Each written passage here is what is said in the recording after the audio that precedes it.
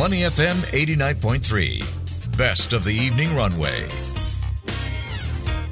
Market View on Money FM 89.3. That's right, you're listening to Money FM 89.3. Time now for Market View, where we take a look at how the Singapore stock market is likely to close for the day, the biggest movers, sectors and companies to watch. But as always, a quick recap of how we started, right? Singapore shares fell at the open today after mixed performance in global markets. In early trade, the STI was down 0.3% at 3,148 points after some 56 million securities changed hands in the broader market. Now, closing numbers are still firming up as always, but here is what I have on my screen. The STI currently down 0.53%, and we are looking at 3,140 points. In terms of value turnover, that's 1.61 billion Sing dollars. Now, gainers trailed losers 247 versus 352. Top 5 movers by value, we've got here OCBC, DBS, UOB, Ctrim and Singtel. Heavily traded securities included Ctrim, Genting Singapore and Geo Energy Resources. In terms of companies to watch, we do have OCBC. The lender's net profit for Q4 ended December rose 12% to 1.62 billion Sing dollars, and that is from 1.44 billion Sing dollars a year prior to that. Now, elsewhere from China's thrifty shoppers creating new stock winners and losers, to a look ahead to more Fed officials' comments and key indicators, economic indicators, that is, out of the US. We've got more international headlines in focus. And also on deck, Apple's move to give up on billions in potential revenue by abandoning plans for a self-driving car. Lots to watch today, and joining me on the line is David Poh, Head of Investment and ESG Strategies South Asia at Amundi. David, welcome. Hi. Hey, great to have you on board, David. And let's start with the Singapore stock market as usual. How did the STI fare today? Any surprises when it comes to the biggest movers? Because we've got a number of property-related firms, CDL, CapitaLand Investment, PropNex, all reporting their earnings. How far did the sector perform within expectations? Well, it's a mixed bag. If you look at the earnings numbers, the property developers definitely reported below market expectation, and that's why you see the price of the share prices went down slightly today. On the other hand, the three banks reported mixed results. They reported very record profits on their bonus shares and the dividend they continue to pay out. So there was a mixed bag in terms of the earnings for the banks. Right. And since you talked about banks, David, I do want to zoom in on the banking sector in particular, because OCBC reported earnings. Net profit for Q4 ended December was up 12% on the year to 1.62 billion Sing dollars. What is the outlook ahead for the trio of local banks given the likely trajectory of Fed rate cuts this year? For Amundi, we expected about 4 rate cuts this year, but not in March, probably starting in May.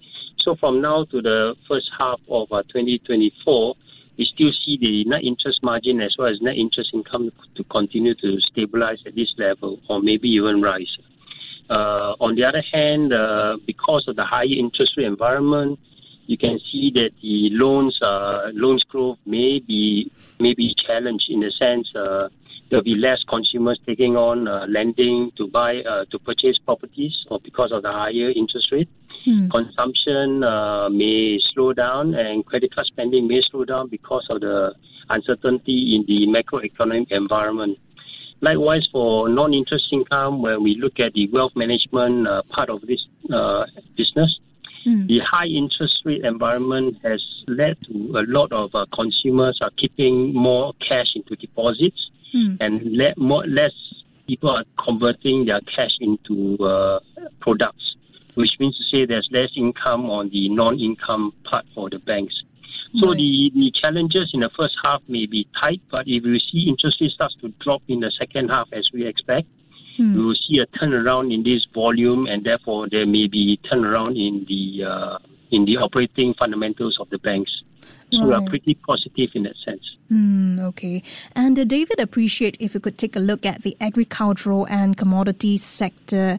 Shares of main board listed Olam Group climbed as much as 10% today after it posted 15.4% rise in net profit for second half ended December. But if we look at Golden Agri Resources, seems like a very different picture there. Net profit for second half ended December as well, down 96.1% year on year. So when we look at the sector as a whole, what is the overall outlook in the longer term then? Okay, it's a very good question because the agricultural sector as a whole depends on two things, right? One is supply and demand.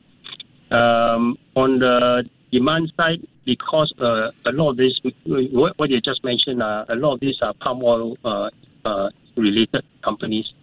And they have they face a lot of import restrictions, especially in Europe and the US. And therefore, that's created a lot of demand issues on that aspect. The other part is this biodiversity thing that all the climate action companies out there are forcing this agricultural sector to behave in a more responsible manner. So that eats out into the cost. Hence, the margins, if the demand were to slow down and cost goes up, that's going to cause a lot of margin pressure for this agricultural sector. On top of this, you have the cost. The other cost of production is fertilizer. Fertilizer prices have stabilized, but it has come from a high base as well. This is due to the invasion of Russia and Ukraine 2 years ago. Yeah. And it has remained as elevated at this moment. So the cost of production is going to hit into the margins if you go looking forward. If you're just tuning in, we're now in conversation with David Poh, Head of Investment and ESG Strategies at South Asia Amundi. And across the region, David, China's price-conscious shoppers, they are trading down amid a fragile economic recovery. I recall sometime last year we were saying that if you want to invest in China, you can invest in European luxury goods as an indirect way of doing so, but it appears to be no longer the case. The frugality, if you will, has brought a bump in earnings and share prices for the likes of fast food chain Yum China Holdings, Uniqlo, whereas brands like Starbucks and your L'Oreal are facing headwinds. How would you then read into this, and who will be the stock winners and losers as a result of this shift in consumer behavior in China? Yeah, well, last year when we spoke about this, we thought of because of China, the wealth effect has somehow slowed down. Consumer confidence have definitely been eroded, especially since the COVID reopening did not really lead to a lot of consumption. And the continued slump in the property prices led to a lot of wealth erosion. In any other economies, when the economy faces some headwinds, every consumer will tend to tighten their belts. So they will definitely trade down, especially in China. If you look at cognac versus Moutai, right? They'd rather go to buy a local brewery. The other home appliances, same thing. They rather buy cheaper homemade products. Similarly, for travel, you see a lot of Chinese are now spending Chinese New Year, the Golden Week, traveling within China rather than traveling outside. So it's a sign of market uncertainty. Everyone is trying to trade down, and money is tight. Cash flow is tight, so everybody is really consuming. So on your question about trying to play an indirect way instead of playing a direct way into China, I think it still can continue to play out because not everything that these indirect manufacturers derive 100% of their earnings from China. You have a more diversified revenue coming out from the other parts of the world. So there is an indirect way and a better way to play on the China growth. In the event that China confidence do rebound and the wealth effects do come up again, then you'll see that this indirect play on China consumer will perform much better than the others. And on your specific companies that you just mentioned, we have to look at each company on its own merits as well, its pros and cons, and its own. Everyone has its own idiosyncrasies. One has to really study the fundamentals of each company to look at how the operating environment is like, whether there's the competitive environment is changing, whether there's a gain in market share or loss in market share, whether they are really controlling their costs effectively. Right. So all these are very important when you look at the analysis and before you start investing in these companies. David, I've got 3 minutes to go, but I really want to get to the last question on Apple. But before that, very quickly, in the US, David, investors looking out for comments from three Fed officials due later in the day. We've got US Q4 GDP numbers out tonight, the second estimates, that is. What are you expecting on this front? Well, we expect the inflation to continue to remain subdued and GDP growth will continue to be strong. Look at the recent data that comes up from the consumer numbers is still very strong. So, and we're hoping for a soft landing and not a hard landing in the next few months. Right. And before we let you go, David, Apple, it is giving up on billions in potential revenue and abandoning plans for a self-driving car. Now, it is said that it is directing efforts to generative AI and mixed reality headsets. How far are we seeing tech titans redirecting their resources to Gen AI and mixed reality? And really, what does it mean for the tech industry as a whole? If you look at these two sectors, they're totally two different animals, right? Yeah. And every company has got limited resources.